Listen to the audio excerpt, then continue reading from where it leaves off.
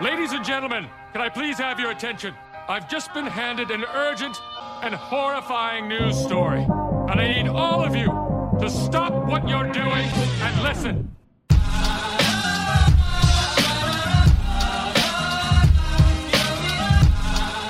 Hey everybody, this is Studio C41 and I'm Bill Manning, and we are here for another one-on-one interview.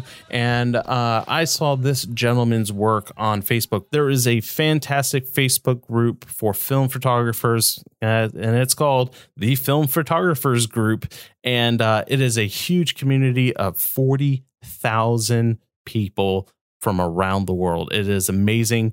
It's great to see people that share their work from around the world. And I discovered this gentleman's work, and it's pretty special, and I'm really excited to talk about it. So this man needs no further introduction. His name is Mark Schneider.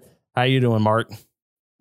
I'm doing good, Bill. How are you doing today? Not too bad. Not too bad. So I want to dive straight into this because I've been sitting on this type of photography for a very long time. I got the film in the freezer, and I saw your image post, and I think a lot of people saw that image post actually. And I was like, I need to talk to this guy, and I want to learn more about this because there's just so many questions. And the film that I'm talking about is Aerochrome. And so I don't know, Mark, can you kind of give us just a quick brief description as far as what exactly is Aerochrome? Yeah. So in a nutshell, Aerochrome is what's known as a false color infrared film.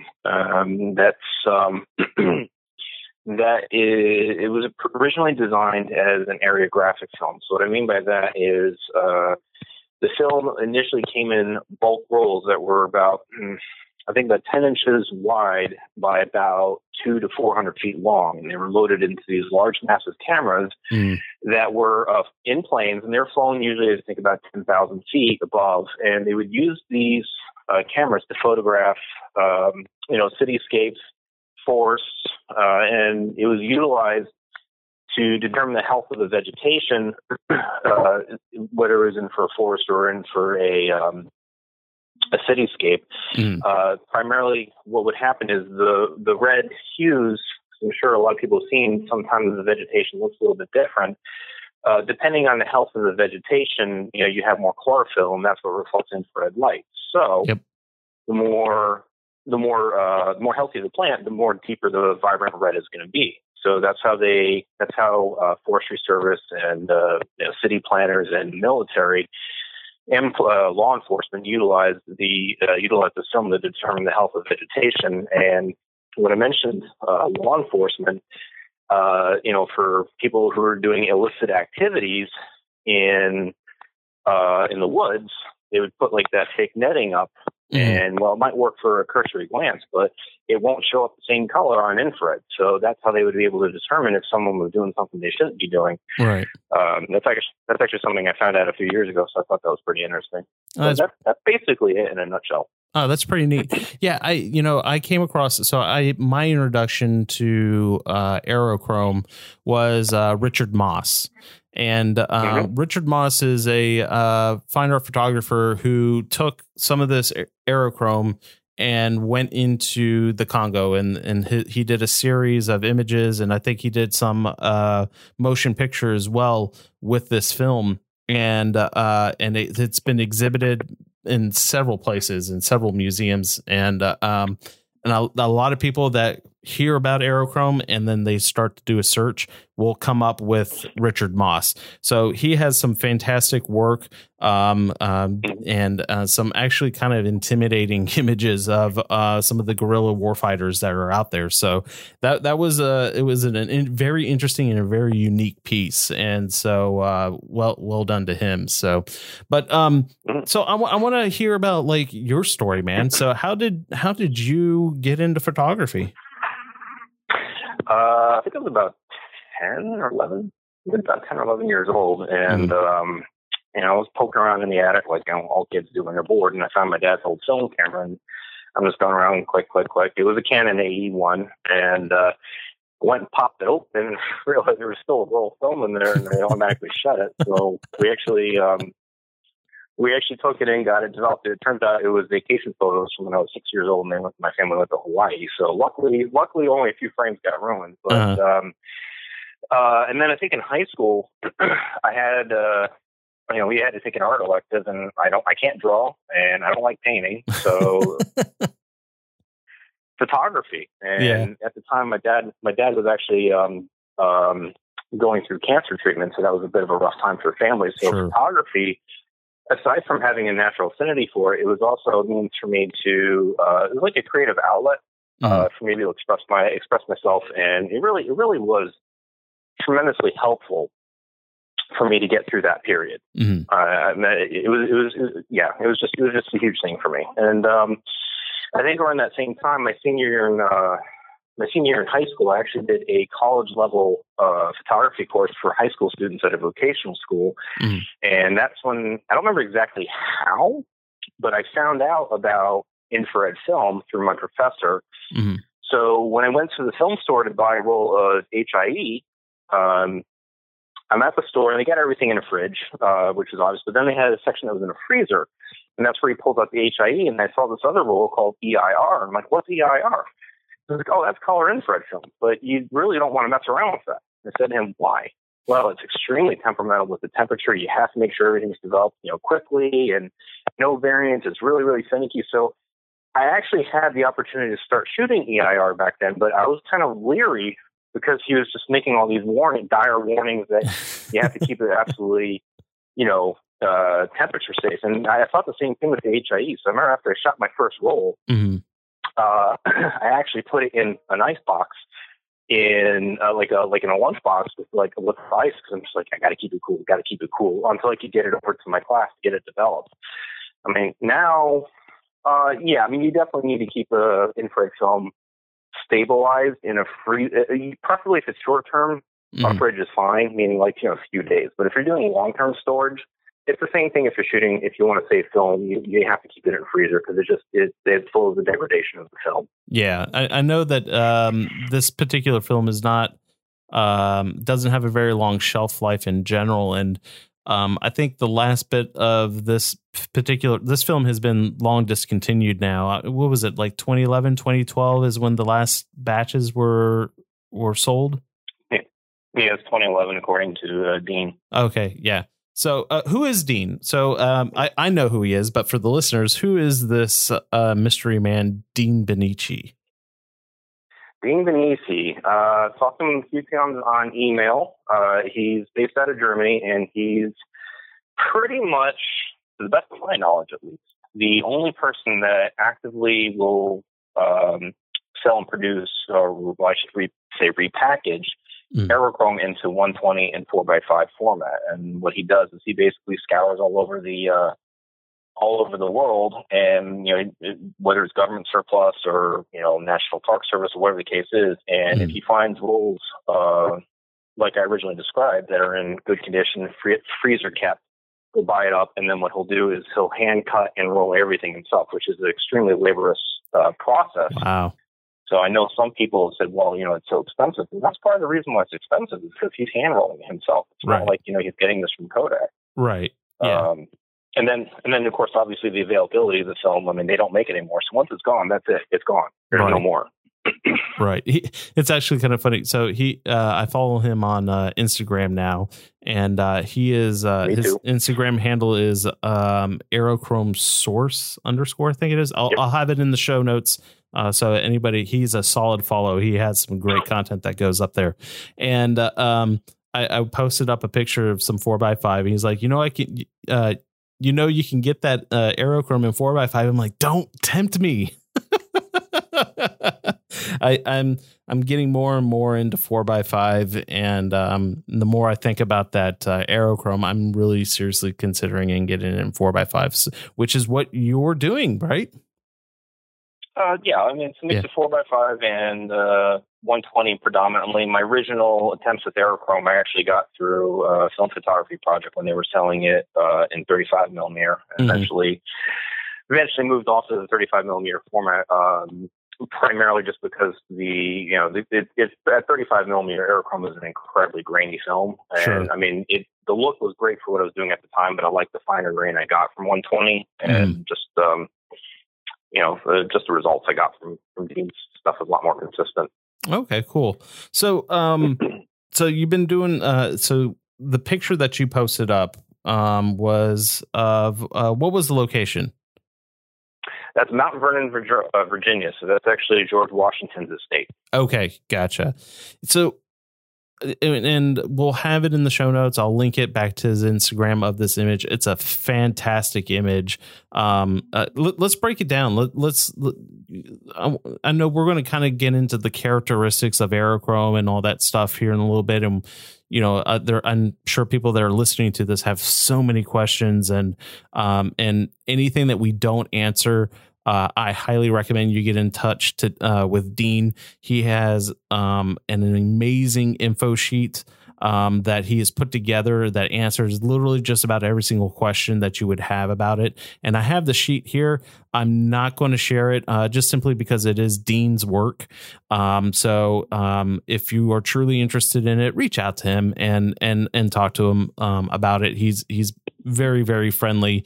And I think he will be much more helpful than I think what you, Mark, and I will be able to provide. So this guy knows this film in and out. So let's go back to the Mount Vernon, George Washington estate. So break it down for me. So clearly this film has to be loaded, complete darkness, even the roll film, just simply because it's very sensitive to infrared light. So let's break down the shot. So how would you load this up, and what did you do to expose it and all that stuff?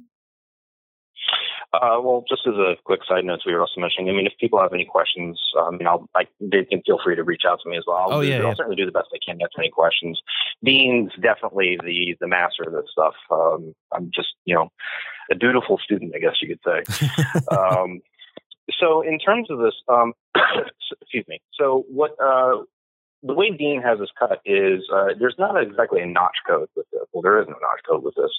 Oh. So what he does is he trims a corner. And, for those of you that shoot a large format know that the notch code, when it's on the upper right-hand corner of the film, that's the side, that's the emulsion side. The face have that face towards the camera. Okay. So he follows the same thing. So unfortunately, it's not the easiest to figure out. So sometimes I have to spend a couple minutes making sure I actually have that correct corner. Aerochrome is a very thin film. So for anyone that shot film, the best analogy, I would say it's similar to Rollei's infrared film, not quite as flimsy, because that film drives me nuts when I'm trying to load that in a film holder, but similar flimsiness, and it has a natural curl because it's been spent all those years in a roll. So right. It's not too difficult to load, but yes, it has to be loaded in complete darkness. Its sensitivity is up to, and if not exceeding 900 nanometers, which is it's beyond what Rollei and Ilford SFX can handle. So right. That's why they consider Aerochrome and HIE to be true infrared films. But no, once it's loaded into the film holder, you should be good. Obviously, if anyone's interested in getting involved with this, they should make sure with some regular edits, like maybe just a box of Rollei, just use some testing, bring it outside, keep everything sealed up, just so you make sure there's no infrared light leaks. It's unlikely that's going to happen, but better safe than sorry, especially considering how much Aerochrome costs. You definitely don't want to waste film with that. As far as the shot itself goes, that one was, so I used the Takaharia 4x5 field camera. That's my film camera for choice when I'm doing large format. And it was a Nikon 135 millimeter with at a f5.6. Now I think basically what I did with that is in terms of metering, because it was right around 2 o'clock, so it was still pretty much high sunlight. So I basically just did the 2016 with that. Oh, wow. And now for anyone that's not used to shooting large format, f16 on 35 millimeter is usually a pretty good sharp depth and field. Not as much with large format. So because of the larger size of the negative, right? That's why you'll see a lot of people posting f22, f32, f45, f64. So I think that one I bumped it up to an f32 to make sure I had plenty of depth of field. But aside from that, use the polarizer to increase a little bit of contrast and get like that slightly darker look to the sky, and use an orange filter. Yeah. Now, here's the question that I see quite often with the Aerochrome, and so I kind of know the answer already, but for the listeners and everything, we want to kind of provide them that information. So, different filters produce different results. So, like for example, a common question that I see on here is, well, can I use an infrared filter like one of those? What is it? The Hoya. What is it, R72 or something like that? It's designed, that filter is designed for infrared black and white, or excuse me, for infrared black and white, but that's not necessarily a good thing for Ektachrome for Aerochrome, right? It's definitely not a good thing for Ektachrome. For Aerochrome, you're correct. So the R72, that's basically like the standard infrared filter of choice, whether it's for, digital infrared film, that sort of thing. So with the way Aerochrome is designed, the way the Aerochrome has been designed is, in order to get the infrared effect, you have to be able to filter out the blue light of the blue part of the visual spectrum. So at minimum, you need a yellow filter to an orange filter to a red filter. Somewhere, anything in that range will usually work. Red filters I tend to stay away from because results can be a bit more inconsistent. Depending on lighting conditions, what kind of lens you're using, and more importantly, obviously, the elevation, which I can get to that in a second. So, generally speaking, if you go with the standard, I think it's like a yellow number 9 or 21, I forgot the actual number on it, but just a standard yellow filter, that will still get you the infrared effect, but what you'll get is you'll get a little less saturation, and you're going to get a little bit more color detail in your foliage. So instead of just pure red, you'll see a little bit more of some pinks and some deep reds and not deep reds. So if you want a little bit more of the variety, then you definitely go with the yellow. The orange will get you more of it's a little bit higher contrast. I mean, obviously it's a high contrast filter to begin with. Sure. It does the same thing with Aerochrome, is it'll produce a little bit more contrast, and it'll give you more intense colors in terms of your reds and your blues. But you definitely don't want to use a normal black and white infrared filter. While the film itself is sensitive past the 720 nanometer range, you're going to basically cut out your entire color spectrum. So all you're going to have is essentially a monochrome image. I've never actually tried it. I'm just going based off of what I've read and from what Dean has told me. So the best advice is do a yellow. You can do an orange, anywhere in that range, and that'll get you the results you need. So the nice thing about that is you don't have to worry about composing everything, then put the filter on, and then keep your fingers crossed. You can actually use an SLR. You can use a medium format camera where you have a prism viewfinder. You can use all that, and you'll be fine. Yeah. Okay. Cool. Yeah. It's really cool. So I got an orange 16 filter, and I felt like that's probably going to be a safe bet for just having a little bit more contrast, and then having some deeper, I would say more like a magenta going towards the reds. Would you say that would probably be pretty accurate? Fairly. Yeah. I mean, the magentas and the pinks are going to be more a result of the yellow filter and or the condition of the foliage. Because as I mentioned earlier, that's true. Depending on the health of the foliage or the grass, will determine what color you're going to get. I remember I took a shot over in Arlington Cemetery, the Arlington National Cemetery. It was a friend of mine. Her friend's son was killed in a chopper accident in Afghanistan, so I offered to do a infrared photo shot of his gravesite. So when I took the photo, the trees came out nice, deep, vibrant red, and the grass had splotches of red, but for the most part, because it was in the middle of summertime and we were in a dry season at that point, a lot of the grass was actually either a very, very, very pale pink to a moderate pink to very pale red. So that's something that for people to keep in mind is you can't automatically assume that your grass and trees are automatically turn up this deep, vibrant red. It's a lot of it depends on the health of the vegetation. Okay. Very, very good point. Yeah. I know that. I just had completely forgotten that the health of the vegetation. And I think then that's primarily one of the reasons why, like, I got this film, 2 rolls from Dean, I want to say back in January. And I was like, you know what? I need to hold on to this because there's no trees with leaves right now. And then all the grass is all brown. So I was like, I'm probably going to wait till summer to shoot this. And so we've had a very rainy season. So I think this coming weekend, I'm probably going to go ahead and head out there and shoot a roll just to see what it's like. So we covered the filters, we covered, loading it and how you should handle this film. And now out of curiosity, exposure on this. So it's a 400 speed film. Are you supposed to develop it are you supposed to expose it at 400, or should you overexpose it to get a different effect? What is it that you've kind of seen with what you've played with? Well, excuse me.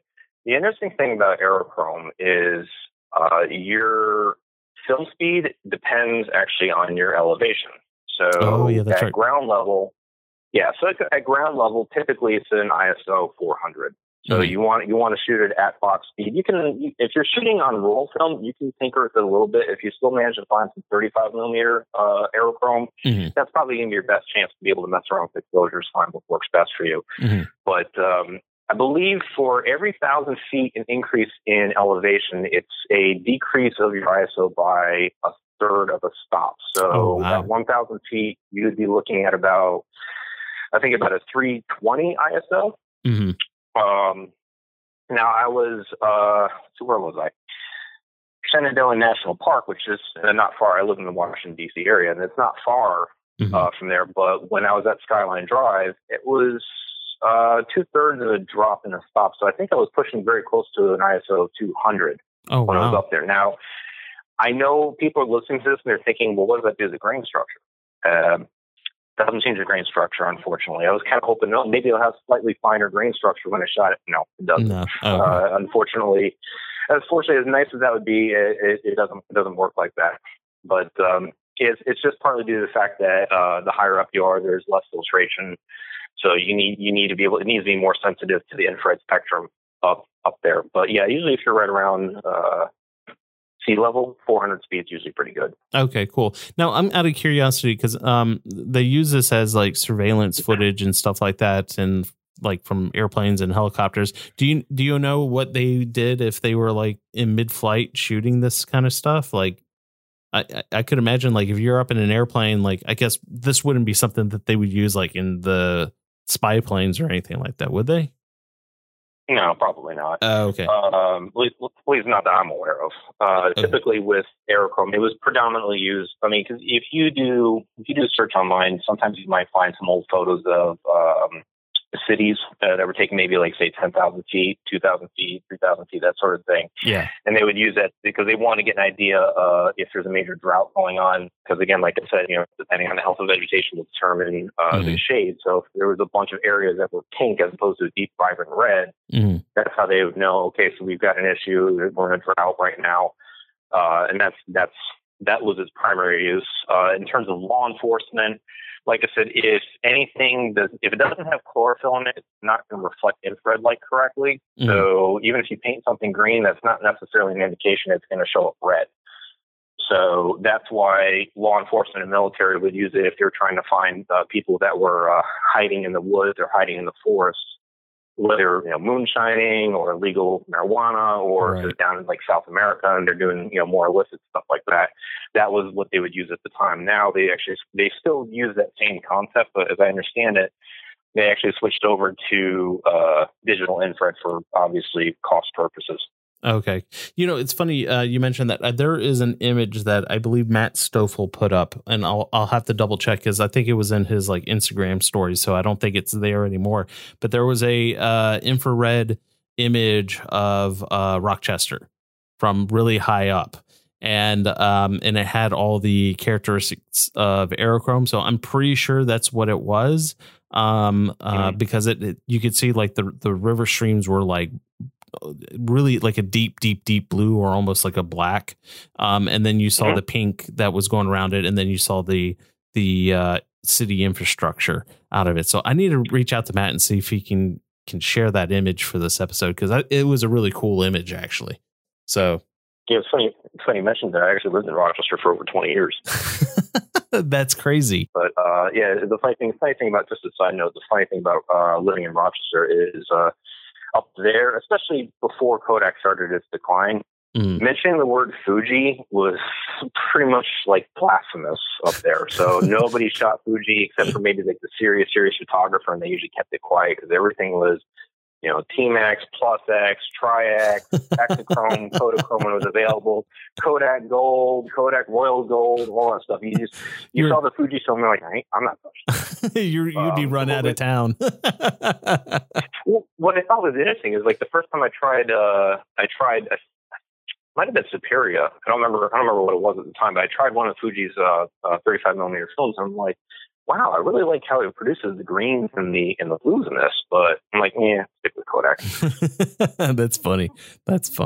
Mm-hmm. Well, this is really cool. I know that's pretty crazy that you have this elevation can change your exposure. So I can only imagine like somebody that's like in Colorado, where the elevation is very high, where somebody would have to make some serious adjustments to exposing that image. So that is pretty crazy. So we kind of know the gist of like how to expose this and stuff like that. I guess when you're metering, I mean, are you still kind of incorporating like your zone system? Like if you have, like, for example, the George Washington estate in Mount Vernon. So that is like a super, super white house, not the White House, but no, obviously. Yeah. But when you photograph that, and did you go and use the zone system and say, that's definitely going to be like in zone 8 or something along those lines? Like, how did you go about metering that particular shot, or in shots in general? So with Richard Moss's work, a lot of his, almost all of his stuff, if I remember correctly, was in overcast conditions. Generally, it's recommended not to do overcast, but I think with the work he was doing, it was kind of a light overcast or hazy sunshine. And I've never actually tried it myself, but obviously his work proves that it can be done. Mm-hmm. It can still produce the infrared effect. It's just slightly less contrasting. I think that's probably part of the reason why he chose that time of the year, because there's also, stronger vegetation. And the reduction in the contrast can help out a little bit with the exposure latitude. Mm. The thing about Aerochrome is it has almost no exposure latitude at all. Yeah. I think it's maybe a half a stop if you're lucky. Yeah. So you have to make sure your exposures are absolutely spot on, and you have to make sure that when you're shooting, so if you shoot in the shadows, you're going to blow. If you want to get your shadows exposed, you're going to blow out your highlights. Yeah, completely. If you shoot for your highlights, you're going to completely negate, excuse the pun, all your shadows, and there will be nothing there. So just like it's almost like slide film, but I would say the closest analogy would be like Velvia 50, but even Velvia 50 has a little bit more exposure latitude than Aerochrome. Right. So typically, if you're shooting on a nice sunny day, even for some clouds in the sky, it's fine. Sunny 16 is usually the best place to start, because it, like I said, I mean, with the Mount Vernon shot, that's essentially what I did, and I just did my exposure compensation for a higher f-stop, my polarizer, the filter, all that stuff. But beyond that, you just have to make sure your exposures are absolutely spot on. Yeah. And because it's a highly contrasty film, I got lucky with that shot because of the angle of the sun and the way it was hitting, it had some reflection of light hitting from the grass that was bouncing up and helped naturally kind of fill in the shadows a little bit for the trees. So that's why I was able to get the detail in it. And that's why it's usually recommended to shoot, at high, when you have a high sun. Mm-hmm. My very first time shooting 4x5 Aerochrome was actually late afternoon. It was Great Falls, Virginia. And I figured, let's do an infrared shot of the falls. And I should have done it in the middle of the afternoon when the sun was high. But I figured, it shouldn't be too bad. The sun's at least in the correct direction. I won't have much in the way of shadows. The shot didn't turn out.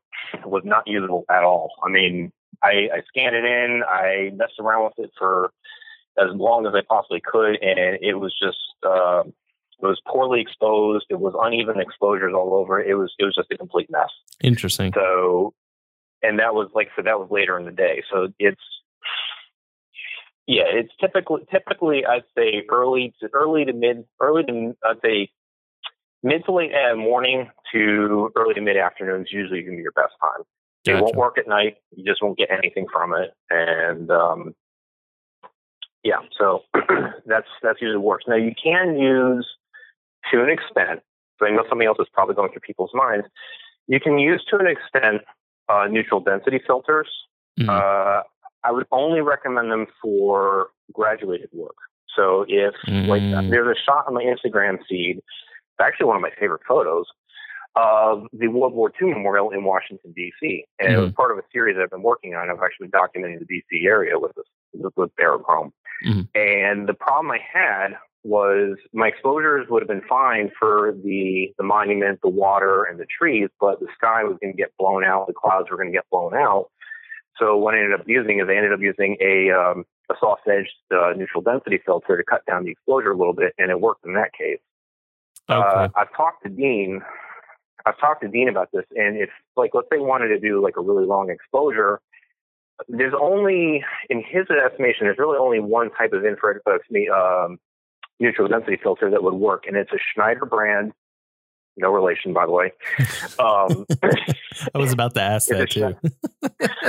Yeah. It's a Schneider brand neutral density filter, and it's specifically stated for IR work. Mm-hmm. I think they're $260 or something like that. So they're very, very pricey. Dean's confident that that's the only filter that would really work. I've not invested in that. So for anyone that's living in Colorado, where they're probably already shooting at maybe a 200 ISO or maybe even lower, that's actually a benefit for them, because the slower ISO means they can fiddle around a little bit more with long exposures. But like I said, neutral graduated filters are fine if you just need to balance out your exposure a little bit, but they're not really going to help cut down the light. It just won't work. Dean says you don't get good results. It just blows the infrared. Will pass right through the filter, regardless of what you got there. It'll just blow out the image. Gotcha. Yeah, and I think that's a very common characteristic of slide film, because like general slide film only has like maybe 2 or 3 stops of dynamic range, and so for people that are wondering, exposure latitude and dynamic range are not the same. So dynamic range is the number of stops that you can have from your shadows all the way up to your highlights. So like when we have like E6, when we're talking about traditional slide film, that's what you're talking about. And then when you have exposure latitude is more along the lines of like you're kind of off on your exposure, and how much space do you have to correct after the shot has been taken and all that stuff, right? Would you say that's pretty accurate? Yeah, okay. That's really accurate. Okay. And I think there's a point I was going to make about that. Oh, you talked about earlier about the zone system. Yeah, the zone system, it can help a little bit with Aerochrome, but just because of the fact that the dynamic range and the exposure latitude is pretty much zilch. Yeah.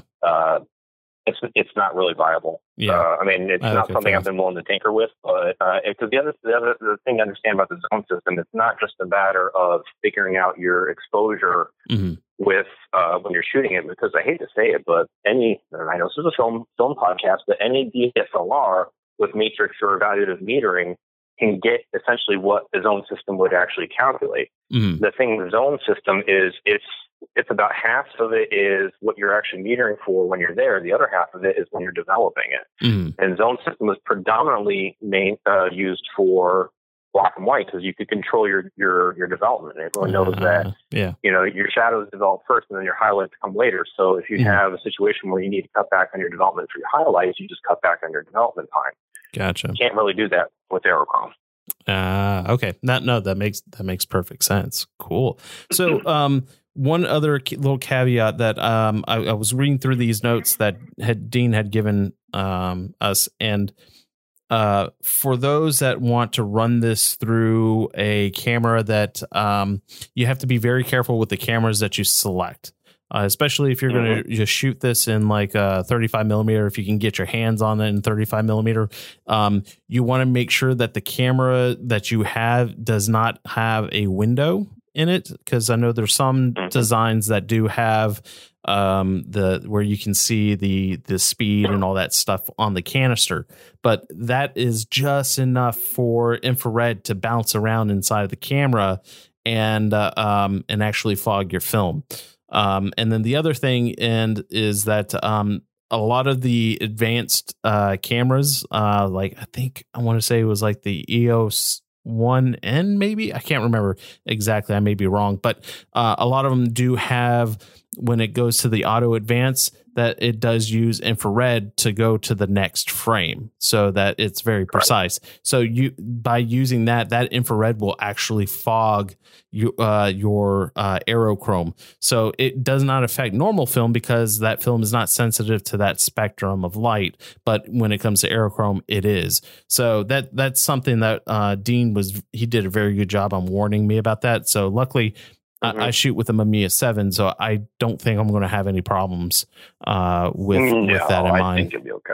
Yeah, so generally with like a fully manual camera, it shouldn't have any major issues with that. But that's something that that he did mention in that. So in the processing, I guess, how do you do do you process your own E6, or do you have it sent off to a lab or anything like that? I do, and I just real quickly, I wanted to touch on with the cameras, because I can think of a few other questions that I've actually been asked in the past. If it has an auto advance feature, don't touch it for infrared work, because more than likely it's going to have that infrared sensor on it. So a couple of things that someone might ask about is DX coding. I've had people ask me, is that going to interfere with it? No, it won't. Because DX coding is basically just it's using electrical contacts. Whenever next time you open up a digital camera that has DX coding, and where you load the film, you might see a couple of copper pins sticking out. Yep. Those are what's used to read the DX code. So it's an electrical read, so it won't affect infrared film. Okay. But cool. That being said, most manual cameras don't have DX coding on them. So that's just one thing to keep in mind. Now, the camera I used when I shot my 35 millimeter work was a Canon AE1 program. And what I did with that, just safe side, is I ordered a light seal kit off of Amazon, and I just redid all the light seals. So that ensured that I would have a good proper seal. There wouldn't be any light leaks.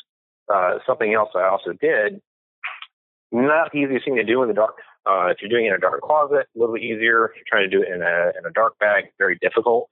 But I would take electrical tape, and then what I would do is I actually tape over all the scene points, just to be on the extra safe side. Unlikely that would be needed, but it's one of those things that it can't hurt. To keep any strenuous light leaks from coming out. They do also recommend that when you're shooting, you cover up the eyepiece. I don't usually. Haven't had any issues, but I mean, it also depends on where you're shooting.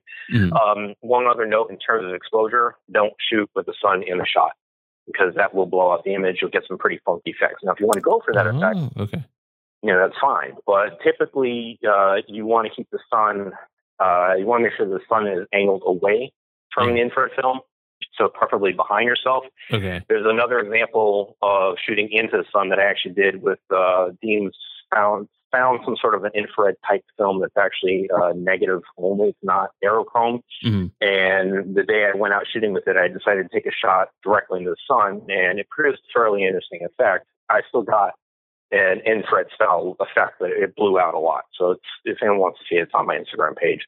Cool. In terms of development, I usually do it at home. It's just easier for me. So I used to develop in C41. It will produce a negative. you'll get a little bit more detail, a little bit less contrast, and a little less saturation with C41. Interesting. But you're not going to get an expanded exposure latitude or dynamic range like you would with normal negative film. It's still going to have that extremely low latitude and range. I've actually since then, because I know the big thing everyone says, they're all afraid of shooting and developing E6 because, they always say color temperatures are always extremely sensitive. Anyone that's thinking about getting into color film developing, get a sous vide. Very useful contraption, so worthy investment. And basically, it'll keep your water temperatures very consistent. And ever since I got that, I've had no issues about maintaining any temperature control issues or having any color shifts. Oh, cool. That particular shot I actually developed in E6. Okay. Very cool. Yeah, and so there's another bit of advice that Dean had mentioned, that if you do take this film to a lab, to make sure that they don't run it through. And I guess there's not that many E6 machines left out there, but definitely not have it run through a machine, because a lot of these machines do have infrared to be able to monitor the film that's going through the machine, to, I guess, some sensory components that are in it and all that stuff. So that is something to be incredibly wary of, and to make sure that the lab knows, hey, this needs to be handled and processed in complete darkness. It can't even go through a machine. An interesting note that some people may not realize. So some labs will use infrared goggles so they can see in the dark. It's not very common anymore. I know that Kodak used to do that too when they'd have their engineers working in the light sensitive areas. They would if it wasn't infrared film, obviously it wasn't an issue, but they would have infrared lights and infrared goggles so that way they could actually see in the dark. Most labs, it's usually sensors that they use, sensors and lights, and they use a similar concept so they can see what they're doing. Right. I know the dark room, they've specifically stated they will develop infrared film, and they can do it. I've gone through them. My first few rolls of 35 millimeter had developed through them, and great results, good turnaround time, and I've been very happy with them. Oh, okay, awesome, sweet. Well, I think we've covered pretty much all the basics as far as from, loading it up and getting it all the way to processing. So, I mean, is there anything in there that we may have left out on this? I think if anyone's opting to do their own scanning, yes. Again, you can only get so much out of the film just because of the dynamic range and the latitude. But I use a S&B 800, and most of my scratch out all my shots that I posted have been scanned on that. If you have a situation where the shot's pretty good, but you're hoping for maybe just a little bit more dynamic, like a little bit more latitude in the shadows, one option would be you could attempt to have a drum scan done of the shot. I haven't done it yet because I honestly don't know how it would work. But my understanding is the drum scan should be able to yield a little bit better results out of the shadows. But I can't make any promises. What it is good for, though, is if you get a shot you really, really like and someone wants to get a very large print of it, you're going to get a much better enlargement capability out of a drum scan than you would with a flatbed scanner. Oh yeah, for sure. Yeah, I've had some 4x5 slide on a drum scan, and the detail and that you get in the sharpness, and then the detail that you get out of the shadows and stuff like that are just absolutely phenomenal. So, cool. So let's kind of turn back a little bit on some of your work. So you said that you have done have you done any kind of like exhibitions with this stuff, or like any gallery work with with these images that you've done? Not extensively. I've done a little bit of. I've had mostly private sales. I've had some collectors and people purchase it. I'm trying to get it exhibited, especially my work around the DC area, because for anyone who's not an infrared shooter, their reaction, regardless of where they are, is usually their jaws drop when they see the work because they're just completely stunned by it. DC people, the purpose of my project that I was doing is, we live around the area. we see the National Mall all the time. I drive past, I see the Jefferson Memorial, the Washington Monument, and people just, shrug and just like, it is what it is. So the whole purpose behind my project was to be able to showcase, an area and show it in a different, excuse the pun, a different light.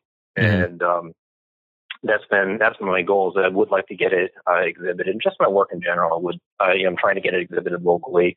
Starting to submit it into different contests online and whatnot. But that's the goal right now. But aside from private collectors, I haven't done too much other than Instagram. Okay, cool. No, I think that's an excellent project because we take the things for granted that's around us all the time, and especially for something like DC. I mean, for somebody like me, I'm going, oh man, the White House and the monuments and all this amazing stuff, and for somebody that lives around that all the time, is like, okay, great, So I could imagine that would be a very cool exhibition where people can see where they live, and as you said, in a different light. I think that's brilliant. I would love to see something like that. So keep me posted on that. I would love to see that. So yeah. Cool. Well, so that is pretty much everything that you guys would need to know to kind of get your feet wet when it comes to Aerochrome. And Mark, how do we find you? Do you have a website? Do you have an Instagram? Well, you clearly have an Instagram because we've been talking on it. But how about the listeners? Where can they follow you? So I'm in the process of trying to get a website up. I'm trying to think of a website address that's easier than markschneiderphotography.com because unfortunately there's a fair amount of Mark Schneiders and there's a fair amount of Mark Schneiders who are also photographers. So I'm kind of limited on options. So at the moment I'm trying to think of an idea. What I can tell you is I am on Instagram. It's Mark Schneider Photo. I do have a Flickr page. Don't use it too much, but I also am on Facebook. It's Mark Schneider Photography, and the easiest way to spot me is I believe my profile photo should be a self-portrait of me, black and white, wearing a Washington National shirt, sitting below a quote from the FDR Memorial. Oh, so cool. If you find that, and I'm based out of the Washington, D.C. area, so it should be fairly easy to find. But Instagram I'm on fairly regularly, and Facebook I'm on fairly regularly. I am going to get a website up. I got to think of a good web address and a name for the site. But the easiest way to get in touch with me would either be through Facebook or through Instagram. Awesome. So what I normally do with our interviews, generally right before we hit the big red button, is throughout the interview, what question did I not ask that you would have liked me to have asked? I'd have to say you've been pretty thorough. I know a lot of people, they get intimidated because they see the price point. It's expensive and whatnot. If you want to try and shoot it. I mean, it's only going to be around for so long. And I mean, I know because I belong to some infrared photography groups on Facebook and other pages. And, from a digital perspective, it's possible to mimic it. Not very easily. And, the results I've seen some people get very, very close to the Aerochrome look, but they can't quite nail it. So, if you want to try it, it's a pretty fun experience. Especially when you nail that shot, just like any other type of film photography. When you nail that shot off the reel, and you're holding it up, it's all dripping wet, and you're like, I nailed that shot, and you're just really happy. Yeah. Especially when you nail it infrared. Anyone that's considering doing portrait work, I would definitely recommend talking to Dean Demystifying about, because that's what he tends to focus upon. That's what he focuses most heavily on is portrait work.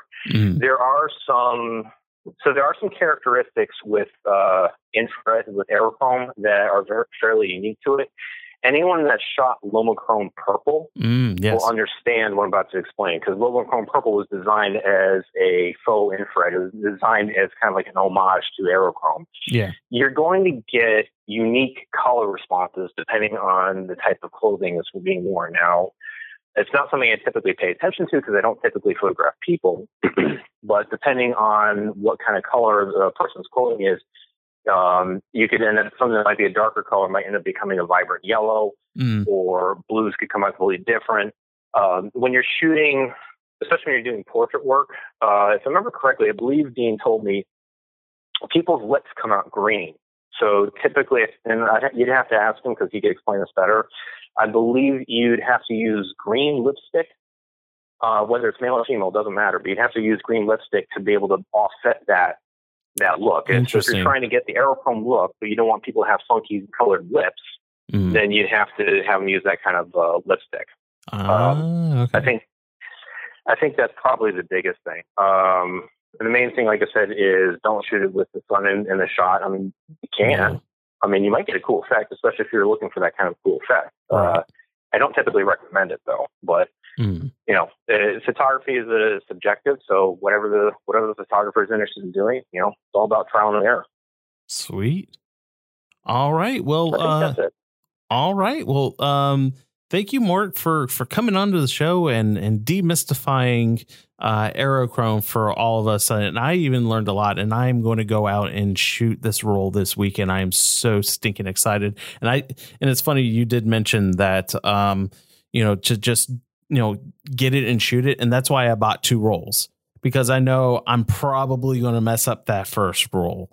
And, I feel a little less intimidated by it, by just simply, you know, just learning, really. And, you know, failure is a thing that naturally happens, especially in film photography. And I think you just have to be that kind of person to say, you know what, I'm okay with failure. I learned from it, and I'm not going to make that mistake again. So I agree. I apologize for interrupting. I just had a brainwave. One thing I would recommend is if anyone's interested in trying it, but they don't want to necessarily drop down the cost, Dean, I don't know for how much longer, but Dean does have, you heard me mention earlier in the podcast, he basically calls it color infrared alternative. So it's a C41 only. Do not process it in E6. He says it does not work, but it produces very similar results, slightly more of a greenish hue in the blues. But I've actually shot it. It's an interesting film. So it's a little bit cheaper. I think it usually sells about $10, $15 cheaper than Aerochrome.